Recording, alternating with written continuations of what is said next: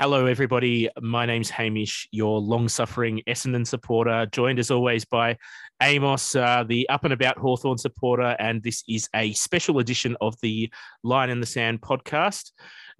Tonight, we're talking about the AFL's recent Hall of Fame, but more importantly, we're announcing the first inductees into the Line in the Sand Hall of Fame. How are you today, Amos? It's a huge night, Hamish. I'm going well.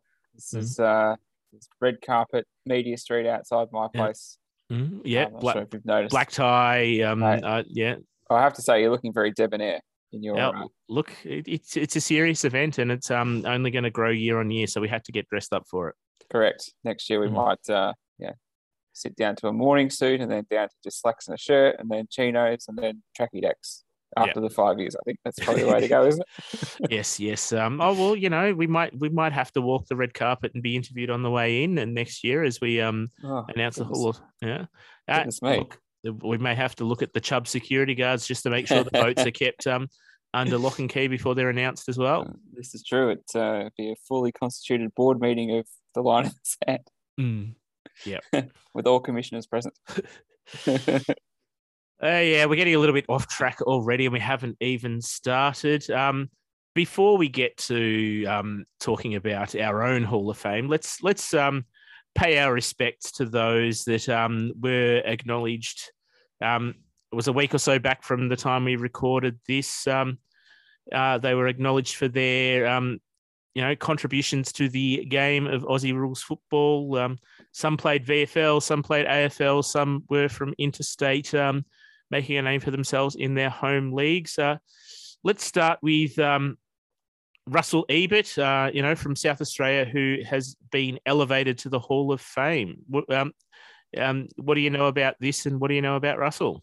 Port Adelaide royalty, I think, is a fair description for Russell Ebert. Yes.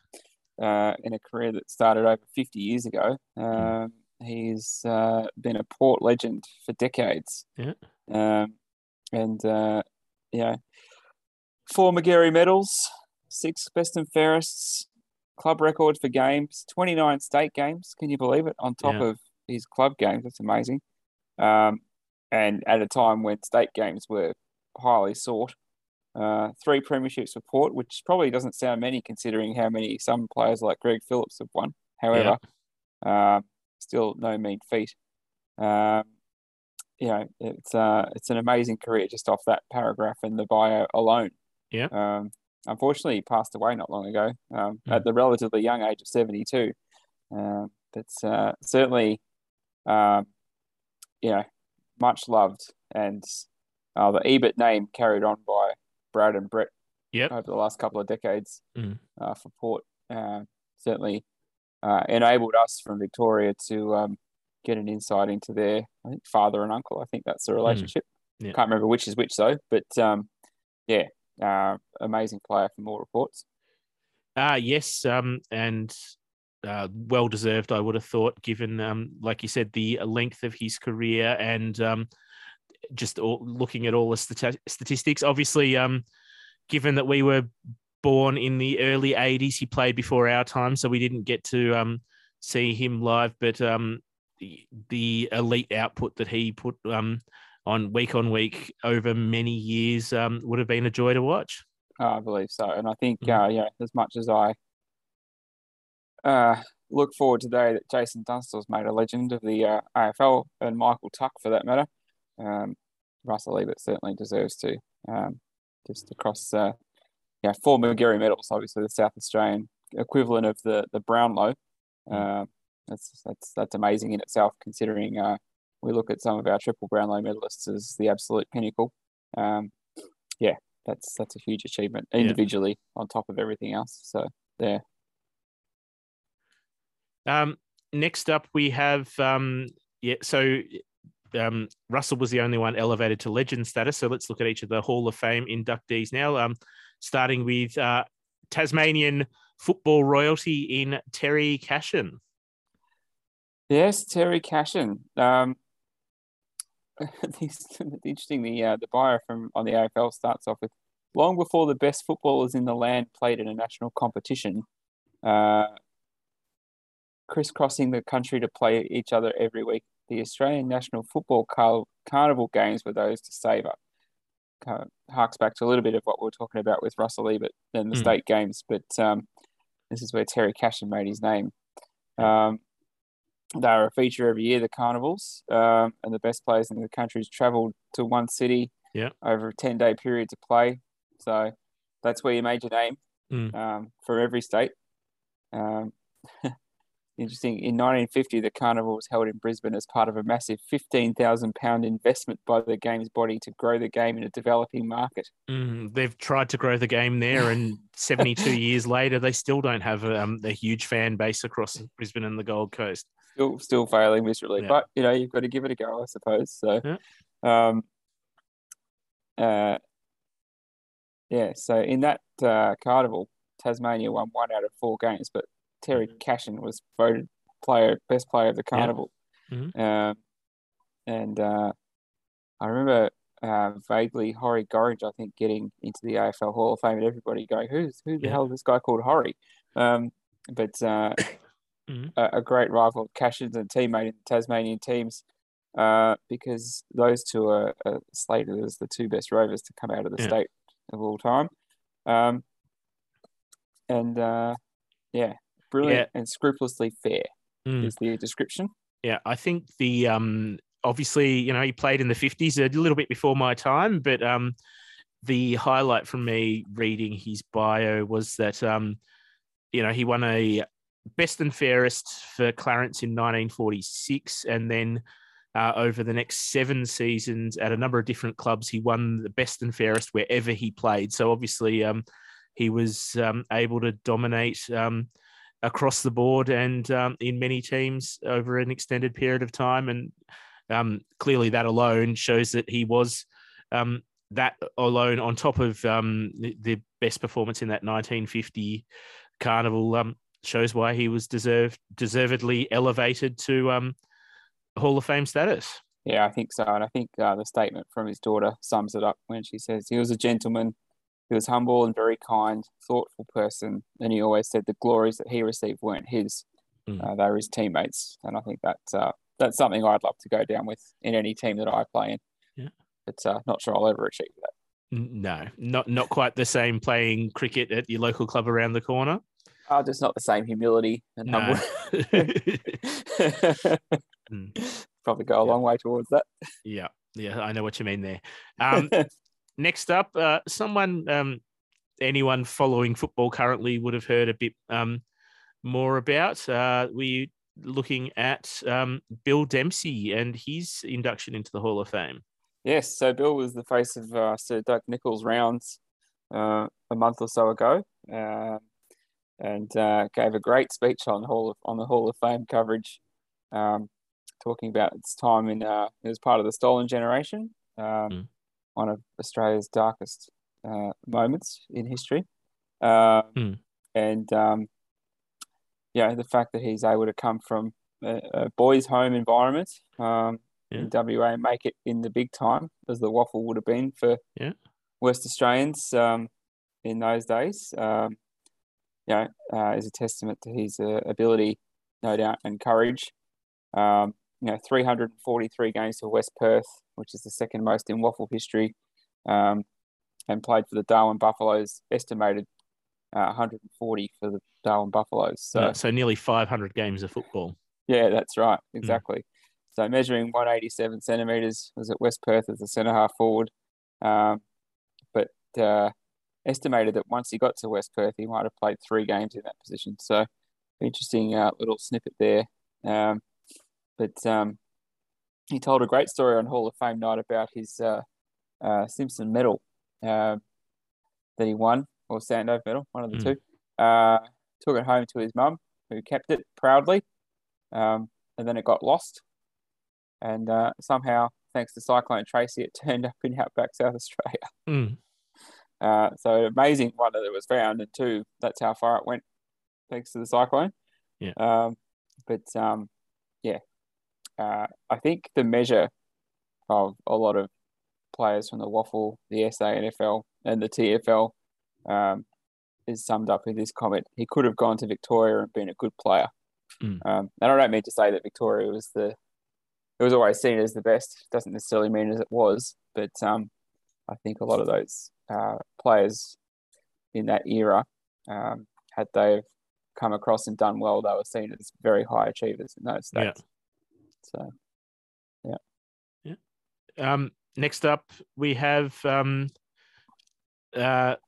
Mike Fitzpatrick. He was also inducted into Hall of Fame. Yes, former AFL commissioner. Mm. Well known to most of us in our generation more as that than his previous playing career. But, he's a 3-time premiership player with Carlton. So obviously and could captain. Play the game as well as be a great administrator for the game. Correct. And possibly the only footballer ever currently, and I can't see any more doing the same during their career, as a Rhodes Scholar. Certainly not some of the Collingwood players at the current. I'm not sure they'll be accepted into Oxford University, but he was a great player. I remember there's a great highlight of him on the Electrifying 80s video or DVD. I think he was one of the only players pinged for time wasting in a game, trying to save time, obviously. And the umpire pinged him, and I think they lost the game off the back of it because the other team went down and kicked the goal. It might have been against the Bombers, possibly. Yeah. He is a great ruckman, premiership captain, as we just talked about, Rhodes Scholar, and great administrator who's seen the game through many issues, good and bad. You may, I don't know, how do you see him given the Essendon saga that he was, I guess, in charge of in part? But put that aside. Well, not so much put that aside, but sometimes you can only do what you can do with the information you're given, and things are outside of your control sometimes with larger bodies involved. It's a bigger conspiracy than just him, but we're not here to talk about how hard done by the Essendon Football Club is. A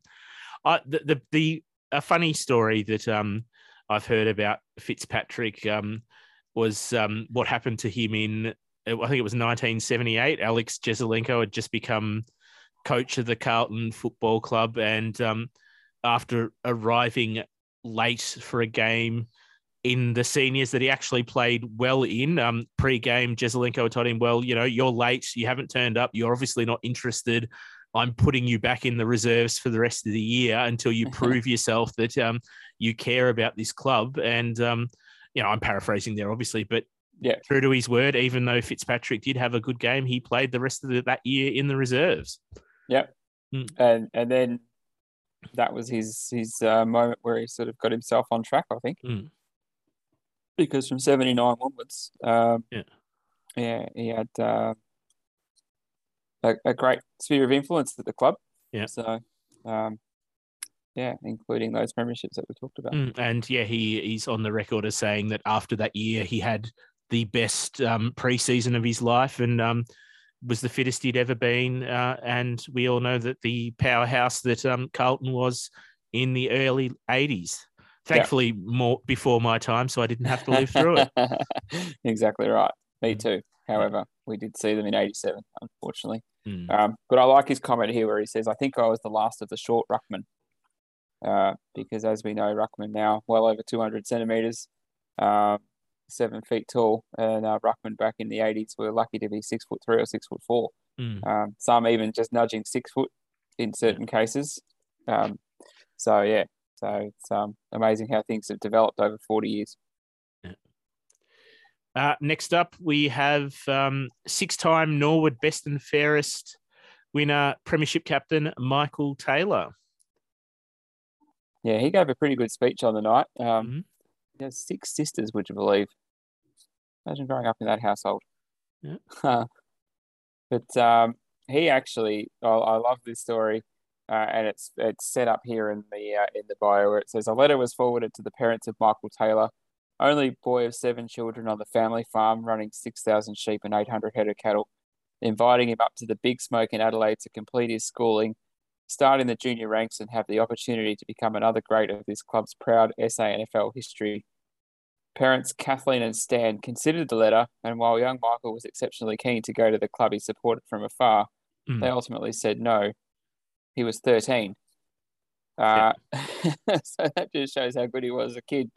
that Norwood were very interested to get him down from the country to become part of their club. And obviously, eventually, he did go down a year or two later, and spawned a great career. Yes, and it was only 2 years later that he headed down there, so he didn't have to wait too long. But yes, I can only imagine as a 13-year-old boy, if you're told that you're going to be good enough, and suddenly your parents are saying no, it would have been a pretty argumentative dinner table that evening, I would have thought. Can you imagine the having to trot off to bed that night knowing your parents have ruined your life? Yeah. Gosh, I don't know how there'd be no Yeah. sleep that night for sure. Yeah. So I would have been climbing out the window and seeing which of the paddock fences I could jump over and see how you got on from there. But evidently he didn't, and he's probably better for it, to be honest. And he did come over to Victoria. He played 289 games for Norwood between 1972 and 1980 and 1985 to 87. But between 1981 and 84, he did play 94 games for Collingwood and kicked 28 goals. Represented South Australia 13 times and 6-time best and fairest, 9-time SA Team of the Year. And he's, as well as now being in the AFL's Hall of Fame, he's a Hall of Fame legend of the Norwood FC or the Norwood Football Club. Yeah, and just some amazing names coming up against the Jewels that he fought, against Ebert, who we talked about, Graham Corns. The SANFL would have been a great watch through the 70s and 80s, I think. Names like Blight, Corns, Ebert, Taylor going around. Would have been amazing. So, next up, we have Ted Tyson from WA. Ted Tyson, amazing goal kicker from WA, pre World War II. Kicked to over 1,200 goals in not many more than 200 games. I'm just trying to bring up his, there we go, 232 games with 1,203 goals and an average of 5.25 a game. That's Hudson-like, and that's absolutely amazing. 1,203 goals at five a game. That is freakish. When you can think there's a war in the middle of that career, some of the conditions you'd be playing in, he would have been a freak. Yeah, and I think reading through his bio, there was a game in 1938. His team lost, but he kicked 17 of his team's 18 goals in that game. It's Coleman-esque. Maybe we should change the Coleman medal to the Tyson. The Tyson, but no, we'll leave it as the Coleman medal. Thank you very much. But he of his career, 6 seasons with more than 100 goals and 11-time leading goal kicker for his own club, as well as 4-time WAFL leading goal kicker. It's it would have been a great thing to see him play, given how prolific he was in front of goal. It would have been exciting to watch. But it's clearly obvious from the statistics alone why he has been elevated to the Hall of Fame. Yeah, and amazingly, according to his son, stood at 177 centimeters, which is. We think it's only 10 centimeters taller than Brent Harvey. So, that's amazing. So he would have been an absolute freak to watch. Yeah. Now we'll move to a few players that we've actually seen play, so not before our time. Nicky Winmar, Saints legend, now inducted into the Hall of Fame. Yeah, Neil Elvis Winmar. I was actually surprised that he had been inducted already. He was a great player. Most famous possibly for his stance against racism, particularly out at Victoria Park with the photo taken by Wayne Ludby. There's a great podcast called That Was the Greatest Season That Was 1993, which details over 20 or 25 episodes, a lot of the great stories of that particular season. And the Nicky Winmar story and that incident out of Victoria Park certainly gets a good run. An amazing player. troubled, no doubt about it. Yeah. Certainly had his issues coming across from WA. Could well have been part of the West Coast Eagles inaugural side, but was cut by the Eagles in 1987. And I'm pretty sure most St Kilda supporters are very happy that Very happy that did happened. So. Yes. Correct. So, and was also one of the first players to be perhaps poorly advised by player managers. So Peter Jess tried to get St Kilda to stump up extra cash on his contract, and in the 1990s or late 80s, early 90s, and Nicky Winmar was sort of a party to that. But it didn't really go anywhere, and and then obviously player management now has grown to be a huge industry in its own right. Yeah. He was one of the initial ones who had one, and things didn't go down too well when St Kilda stood their ground and said they weren't going to pay him extra money. Yeah. So, but anyway, he stayed at the Saints for the period of time, finished up at the Bulldogs, would you believe? So, yeah, he in the played. late 90s. Yeah, he played a full season there, 21 games in 99. It was. Look, it was probably an inauspicious end to his time at St Kilda. As you said, as a troubled player, he had his discipline issues, and when I think it was Watson took over from Alves at that time, he, despite having a year to go on the contract, they decided that it was time to invite him to seek success elsewhere, and he still had a relatively good season at the Bulldogs in 99, showing his talent. 21 games for 34 goals at the end of your career is still an incredibly good output, and one that you can be proud of. Yeah.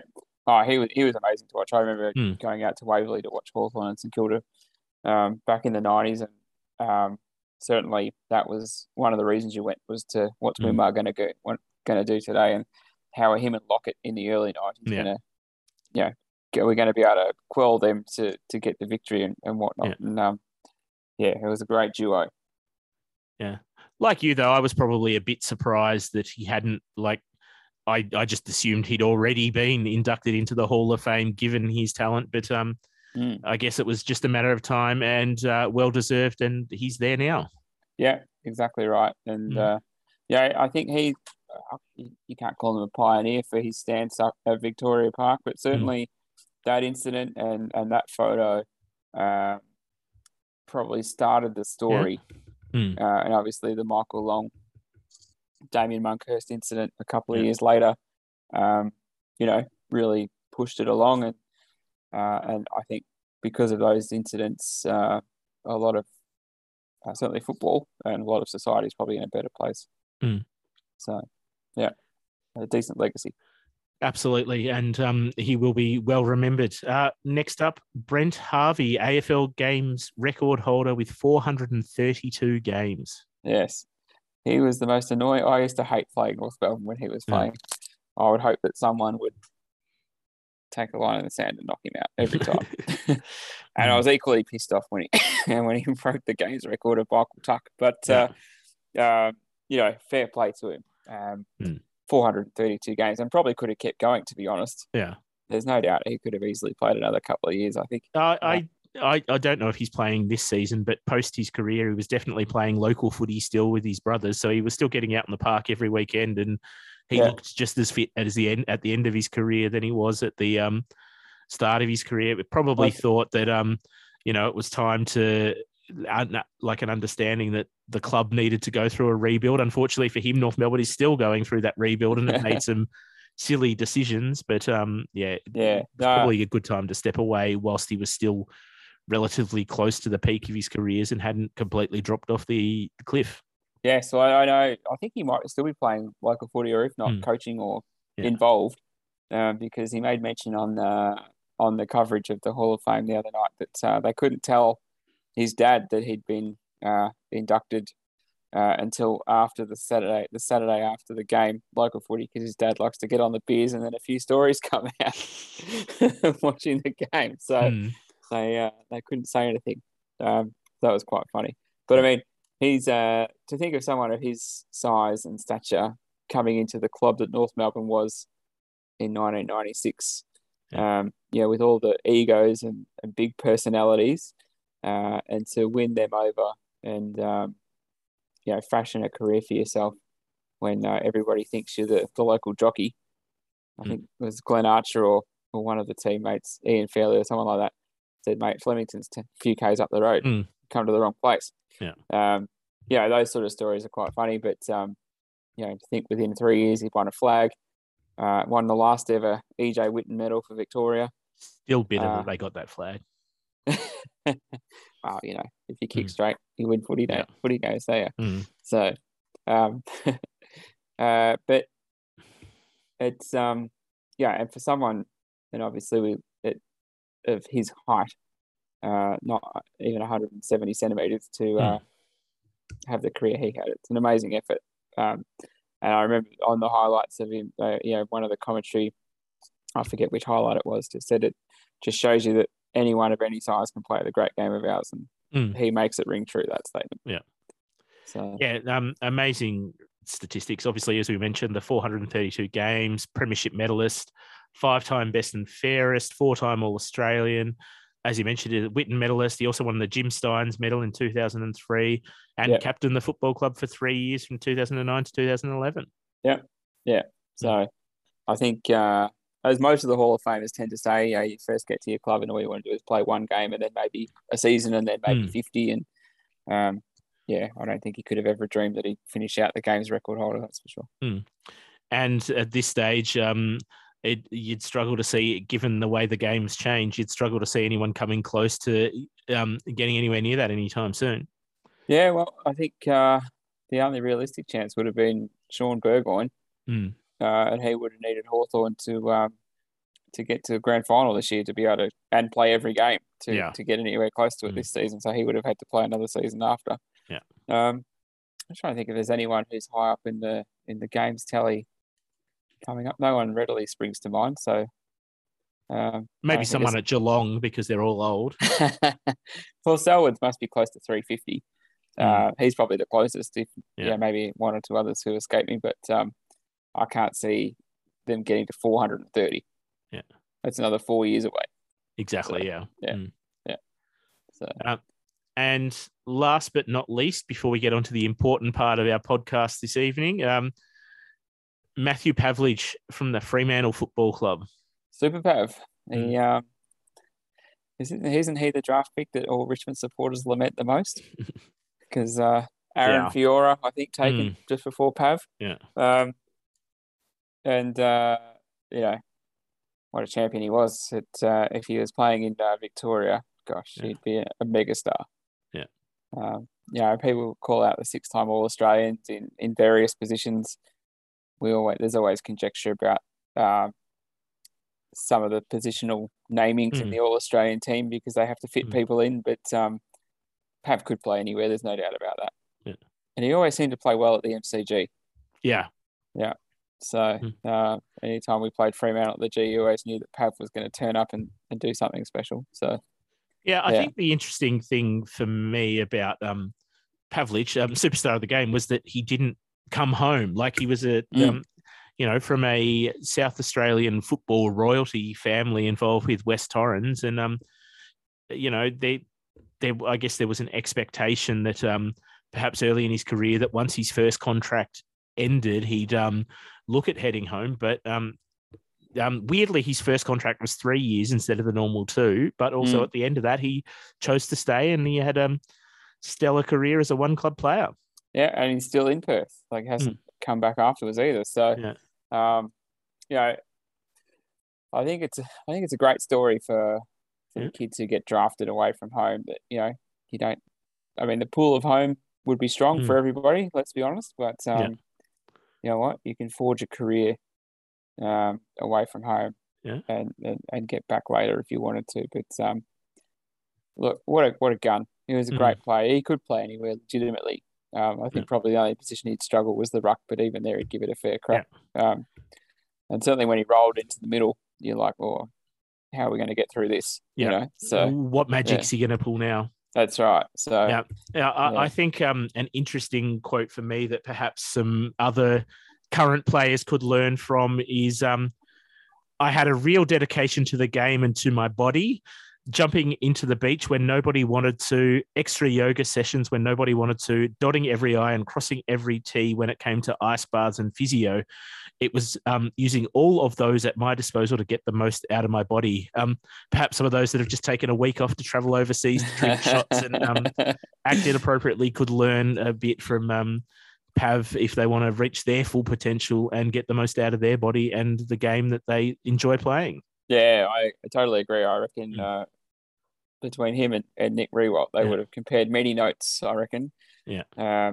Across their both stellar careers of 350 odd and 330 odd games about how to get up for next week.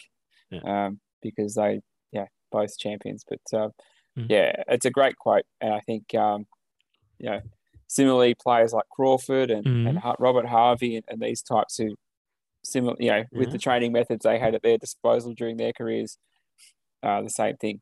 Left no stone unturned to get the best out of themselves for next week or next year or next decade, as it were. So, he fits that mold beautifully. I think the one game that he would rue from his career, though, is the 2013 grand final. They kicked 8-14 and 5 out of them full to lose by 15 points. He did bring that up.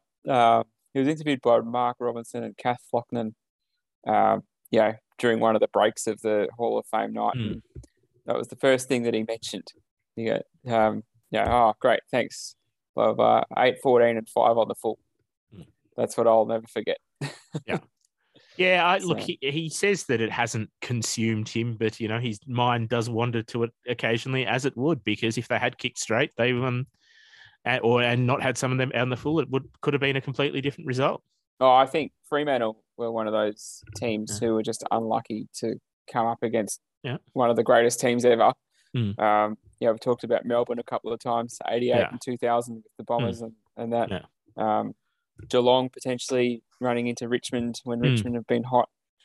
Fremantle, unfortunately, ran into Hawthorn in 2013, who were probably never going to lose that grand final, to be honest. And in 2015, the prelim at Subiaco that everybody thought they should have won before the game started. And Hawthorn just turned up and showed them how to play footy. And I must admit, Pavlich aside, turning up against Ross Lyon coach teams, I always thought Hawthorn of that era had a chance because we could defend really well, but we could also score really heavily. Whereas Ross Lyon coach teams could defend extremely well, but scoring was an issue if there was a good defense on the other side. So I always felt we had their measure in most cases. Yeah. I think also the regard that he was held within by other players is obvious, and also he's a great servant in the game. He served as the president of the AFL Players Association for a while there, which is no mean feat given that he did it well before the pandemic. So it was in a time pre-Zoom and people weren't used to Zooming, but given Perth. From Perth, when the biggest cohort of clubs and players was on the East Coast, they thought that he was the best person to do the job. So that just shows an immense level of respect there that he was the regard he was held in by other players. Yeah, and I think the fact that 5 years out from his career, people are still talking about him as the man as opposed to just the player is testament to that too. Yeah. So yeah. Now we get to the important part of tonight's podcast. Do we have a drum roll anywhere? I'll see if I can. I'll see if I can splice in some sort of sound effects. No guarantees. The production values of this podcast aren't huge. The budget might not stretch that far. We'll see what we can do, but it is time to make our inaugural announcements, our inaugural inductees into the Line in the Sand Hall of Fame, dedicated to those who stood up for their clubs in the battle, round 11, 2004. I'm going to let you go first, Amos. Who would you like to see inducted into the Line in the Sand Hall of Fame today? Well, naturally, there's many candidates from the brown and gold side of the melee, shall we say. You could go with peripheral characters. You could go with peripheral non-playing characters, even. who perhaps set this in motion. But I think realistically, there's only two players who can be inducted in the inaugural set of this Hall of Fame. Player number one has to be Richard Vandenberg. Well deserved. Absolutely. Was the shall we say suspended for 6 matches, 3 matches for striking Adam McPhee, a further 3 matches for kneeing Adam McPhee, fined $4,000 for participating in a ballet. I can't remember. I know we watched it in the summer because we did an episode on it, but I'm not exactly sure what Adam McPhee did on the day, to be honest. But he seemed to attract the most attention because of the suspended players for Hawthorn. Of the charges against the Hawthorn players. His name appears the most. Anyway, Richie Vandenberg definitely took the halftime break to heart and to take stock and to come out and fly the flag strongly, and he did so. And cost himself 6 matches and $4,000. But goodness me, he'll be forever remembered for that. The second person to induct from a Hawthorn perspective in this, there's a stiff third member, but he may well find himself there next year. But could only be Campbell Brown for what has been described by Matthew Lloyd as one of the worst acts he's ever seen on a football field. I can't really disagree with that, given Jason Winderlich was in the hands of trainers when he was struck by Brown, who was suspended for 4 matches for the incident. He was fined $4,000 for participating in the ballet and fined another $1,200 for wrestling with Dean Rioli, which is no mean feat, given Dean Rioli's girth at the time. He looks more like me, I think, back in the day. But so Campbell Brown is the second inductee from a Hawthorn perspective. Certainly took Essendon games to heart. Was further involved with the Bombers in 2009 when Lloydie decided to take out clean-skinned Brad Sewell for no apparent reason. And Campbell Brown is a well-deserved second inductee from our side. Well-deserved, both of them, I would have thought. Yes, I think applause, rich applause. Yeah. Certificates will be handed out later. Richard Goyder will come out with the suit and tie on and the framed plaque. We'll raise a glass of champagne and hold a toast for them as well. We shall. And pray tell, who comes from the Essendon side of things? I think the first one is rather obvious, and you did sort of, the precursor for the announcement, but the obvious first announcement as an Essendon player into the Line in the Sand Hall of Fame would be none other than Adam McPhee. He, like you said, he was just an innocent little young player, just going about his business in a game of football, who was viciously set upon by a number of Hawthorn players there, and I think he should be well applauded for managing to get Vandenberg, Piccioni, and Piccioni suspended.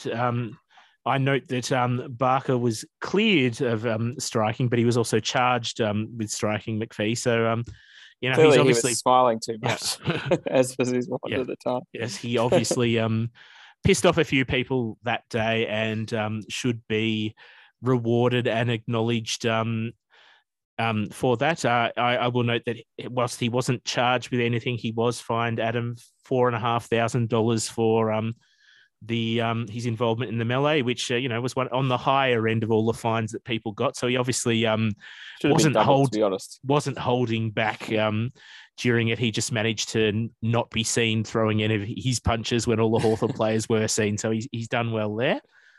Yes, a hearty congratulations to Adam McPhee. Yeah.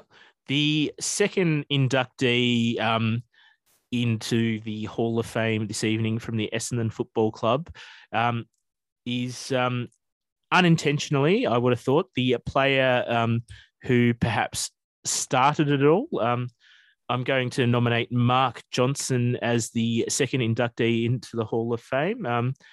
I don't want to push you into future nominations, but I'd suggest that I'd suspect that potentially the Hawthorn coach at the time, Peter Schwab, is a future potential inductee into the Hall of Fame, given that he told his players at the halftime break that he, or this is alleged, of course, but he allegedly told his players at the halftime break that he didn't want to see Mark Johnson walk off the field at the end of the game. So he became a target post halftime. And, look, given the animosity in the game, there was probably a fair reason for that, given that prior to halftime he did deck a player from the Hawks. So, fair. A young player in his first season. Yeah, second season, maybe. So it's fair that that was pushed in his way, and that's why he was that's why Schwab got himself worked up. But I'm wondering if the Hawthorn players were so wound up that they didn't realise that Mark McPhee wasn't Mark Johnson. Oh, sorry, Adam McPhee wasn't Mark Johnson. Yeah, maybe they got their blonde mops mixed up. Absolutely. Yeah. So, but that's a fair induction because his can I say cowardly attack on a unsuspecting young Hawthorn ruckman at the time certainly set in motion some major events of the day. Yeah. And yes, still talked about 18 years later. And, unfortunately, we shall continue talking about it. Unfortunately, though, for the Essendon Football Club, Essendon did win the day. They won the brawl. They had less players suspended, and they also won the game quite convincingly by 74 points. I think we should point out that the brawl occurred in the third quarter. How's this for a third quarter? A massive fight involving 36 players, potentially trainers and others. Yeah. Umpires around trying to get everything going. I think Essendon kicked 9 goals to 2. Yeah. So 11 goals, a massive fight. And then a 10-goal last quarter where both teams kicked 5 goals each. So what a game of football, despite the result from a Hawthorn perspective. And what a third quarter. Yeah. So, yes. Yes, but unfortunately, that was the last time Essendon made and won a final in 2004. Yes. They haven't won a final since. And in that time, we all know what's happened with Hawthorn. They, Essendon won, I think it was the next game against the Hawks, but since by a couple of points, I think. By 3 or 4 game. points. Yeah. And then the subsequent 10 were losses to the Essendon Football Club. And obviously, Hawthorn went through their dynasty period for a while there. So, look, it was a great day for the Bombers back there in round 11, 2004. But unfortunately, it might have been a bit of a hoodoo since. And it's time to break that curse going forward. I think the line in the sand was officially drawn. And yes, it's you're right. It was Hawthorn just missed the wooden spoon that year. I think they only won 1 or 2 more games after that. It was a horrible year on a whole host of fronts. Peter Schwab ended up losing his job. Of course, we know what Alistair Clarkson did after that. And as you say, the Bombers struggled to win many more games after that. Fell into the finals and tipped Melbourne out with a 5-point thriller from memory in an elimination final. And then we are now almost within 400 days of #7,000 becoming a reality. And unfortunately, given the way this season has gone, it may be a little bit too close for comfort to that 7,000 days before we get there. But see, my biggest fear is that next year you'll come good and be like you were last year, and we're going to fall about 55 days short if you win a final next year. Still mathematically a chance to make it this year. You are, but to get so close in 455 days would be heartbreaking. Anyway, this has been a special edition of the Line in the Sand podcast. If you have enjoyed this episode, please make sure you listen to all our regular weekly episodes. Please tell your friends and family about it. Also, please make sure you leave a 5-star review on your favorite podcast channel and like and follow our Facebook page at Line in the Sand podcast. Thanks again, and we'll see you next time. Good night, everyone.